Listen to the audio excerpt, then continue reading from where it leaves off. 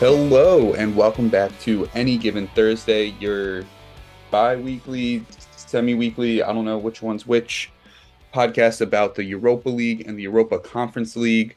We're going to do a mini episode today. And by we, I mean just me. It's just David today.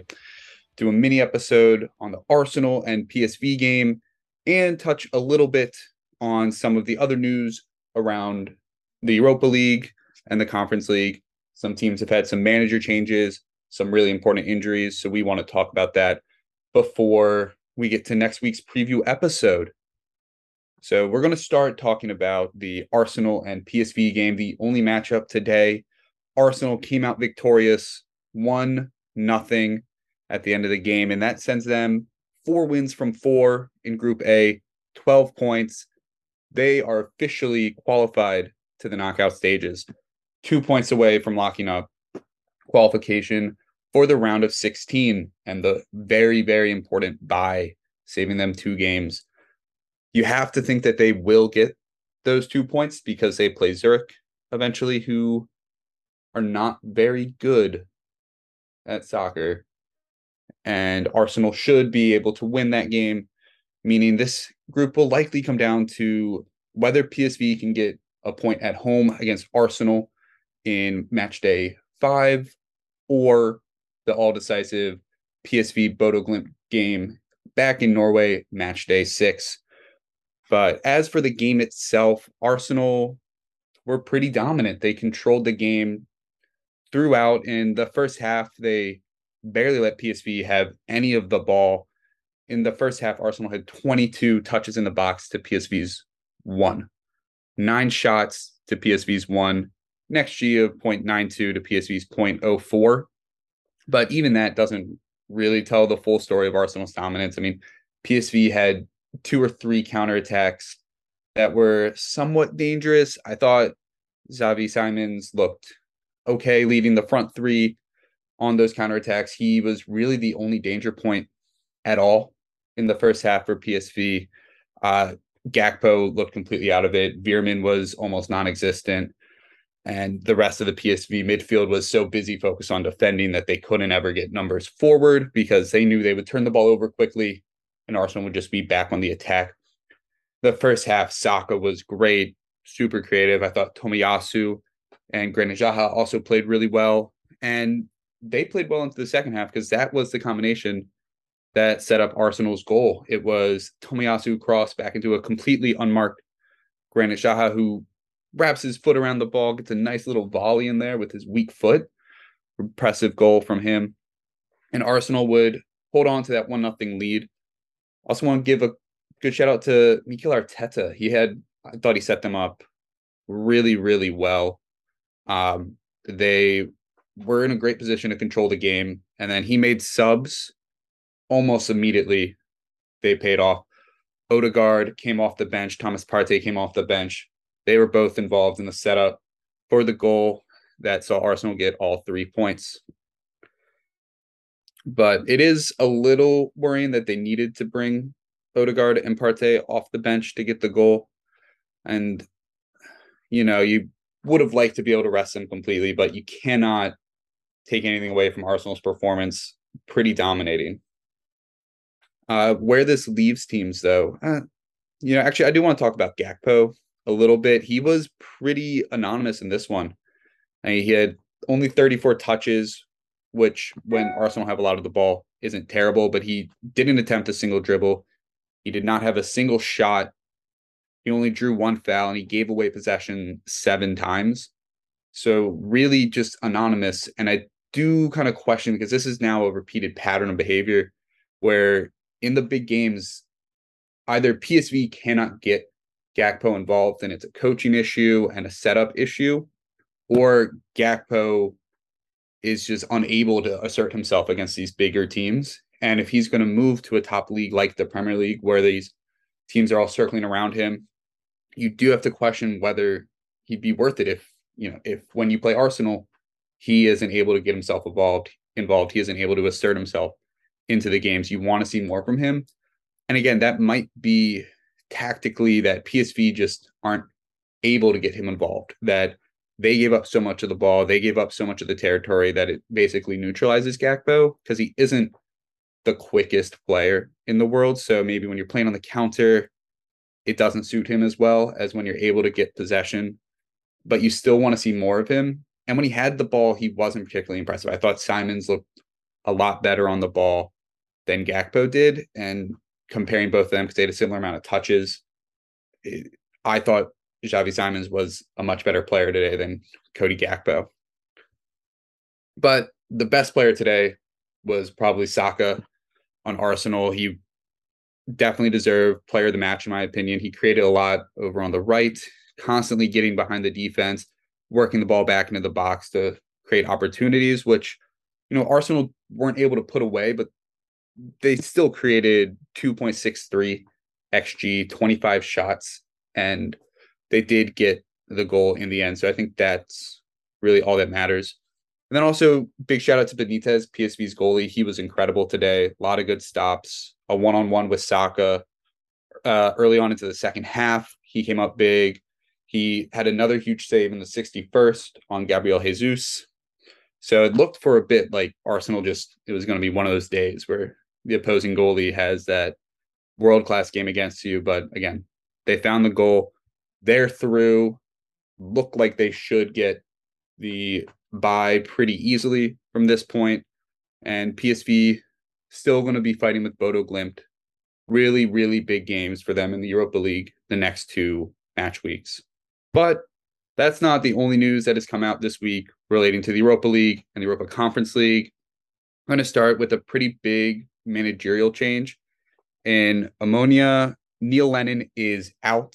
His time at Omonia in Cyprus only lasting about 8 months, most of that over the summer without games. They're sitting in 7th place in the Cypriot League after 10 games, and that coming off a loss to a newly promoted side at home. They had enough of him. He's gone, which is, as someone who's mostly paid attention to them in the European context, I was surprised to hear the news. But when you dig deeper and look at the league results, you can kind of understand it. You can see why they felt like they needed to make a change. But the two most recent games that I watched from them were the United ones, where I thought Neil Lennon did a really good job of setting them up for success. So it is a bit of a surprise for me, especially moving on from a guy whose name is probably a little bigger than the club is. So we'll see where they go with. They haven't announced a new manager or who the leading candidates are yet. But keep an eye out for them in match week 5 because they'll likely be mixing things up. See some new tactics, maybe a new manager bounce that could shake things up in the group. There were a few key injuries that happened over the weekend to Europa League and Conference League players. First, in Rome at Lazio, Ciro Immobile is done for the calendar year, likely be back in January 2023. Thigh injury, according to Gazzetta dello Sport. It's the first time I can remember Ciro Immobile being seriously injured, and it looks like Lazio didn't remember a time he was seriously injured because they don't have an obvious backup for him. I would expect either Pedro Felipe Anderson to kind of take over the number 9 spot and play in the center of the 3, creating room for some younger players to come in there. There's also a chance you might see somebody like Luca Romero come in, but I kind of doubt that. He's only 17. He's played and made 1 appearance so far this year for Lazio. I doubt they want to give him that type of responsibility in a game and would prefer he still come on as a sub, but maybe this is a chance for him to get more of those substitute appearances. But keep an eye out for what they do. It will be interesting to see how they adapt to that loss. In France at Nice, Delort has picked up a knee sprain, and he will almost definitely miss next week, but he might be back for match week 6. We've talked about the struggles at Nice in the league and in Europe, and a lot of that has been Delort, so maybe a chance to get away, get his head right. But if he's your starter, your backup's probably not better. So this is probably not a good sign for Nice, who have some really big European and domestic games coming up. Transition. Results that were pretty interesting this weekend that we wanted to mention because we might forget about them before we do the preview next week. Ferencváros got dumped out of the Hungarian Cup by a third division side. They're currently leading in Hungary. They're the defending champions. They're playing in Europe, and they get bounced by a third division side. So that is an embarrassing result for the Hungarian champions, and we'll see how they're holding up after that. More positive, though, Union Berlin faced Dortmund and beat them really, really easily over the weekend. They're now 4 points clear at the top of the Bundesliga after 10 games, and their form has been incredible. We saw them against Malmo finally get going a little bit in Europe, so maybe this spurs on the result, the confidence that they need to get results against Braga and Union Saint-Gilloise. And I guess, technically in Switzerland is where the game took place, but Vaduz won a league game, only their second win. Seems to be getting a little bit easier for them down in the Swiss second tier. This was a 5-1 win on the road over a team with a difficult to pronounce name that I will not attempt.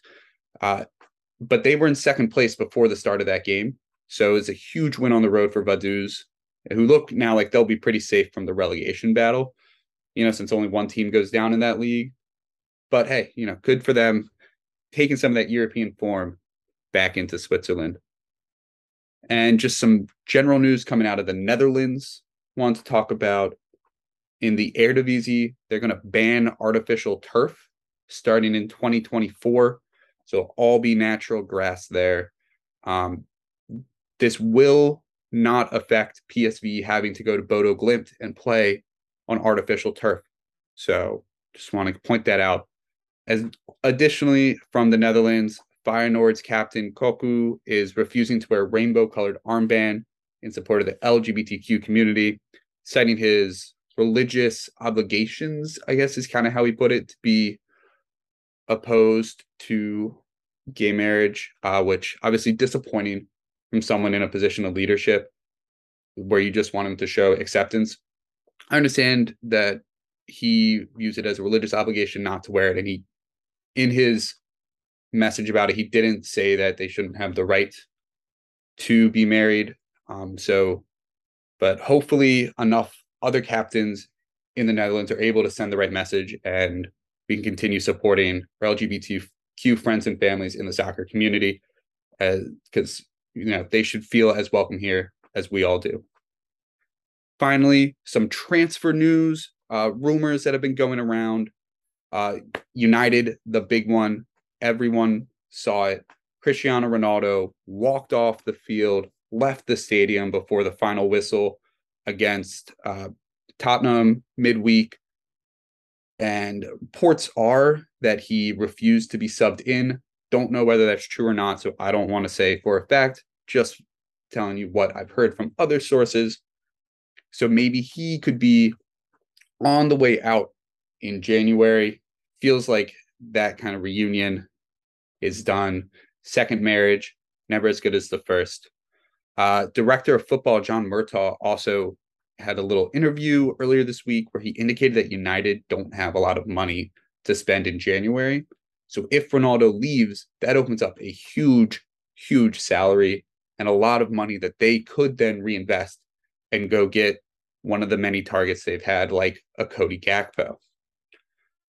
Also in the Netherlands, AZ Milos Kerkez, young fullback who we got really excited about last match week.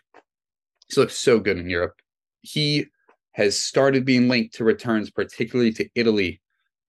Lazio have been connected to him quite heavily.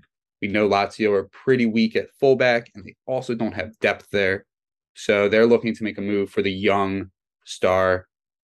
I'm personally not a fan of this move for his career. I don't think he's at a point yet where we've seen the consistency from him that he can do it week in, week out in a league like Serie A. And if he's not going to get consistent game time at 20, I'm not sure that it's the right move developmentally for him to move to Lazio, who are not particularly known for youth development. So it's a risky move. I'm not sure he'd get the game time necessary to really grow there. Another fullback that has signed and will be moving is Andy Lyons from Shamrock. He's been pretty good this year, offers most of their attack when they're not just lumping the ball forward. He has signed a 350,000 pound, almost said dollar, 350,000 pound move to Blackburn, and that will go through in January. You have to think some of his performances throughout the European qualifiers and the Conference League have to have played a part in that, giving him a chance to show off what he has to, I'm not going to say a big team because Blackburn are in the championship, but they're definitely bigger than the League of Ireland. Good chance for him to move over to England and continue to grow as a player. So that's the news from around the Europa and Conference League sphere this week. Thank you for joining for this mini episode. We'll be back next Wednesday. I know our schedule. We'll be back next Wednesday for our preview of Match Week 5. Cheers to the Gaffer.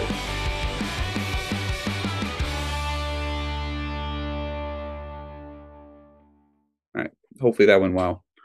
I don't know. You can tell me I was bad, Max.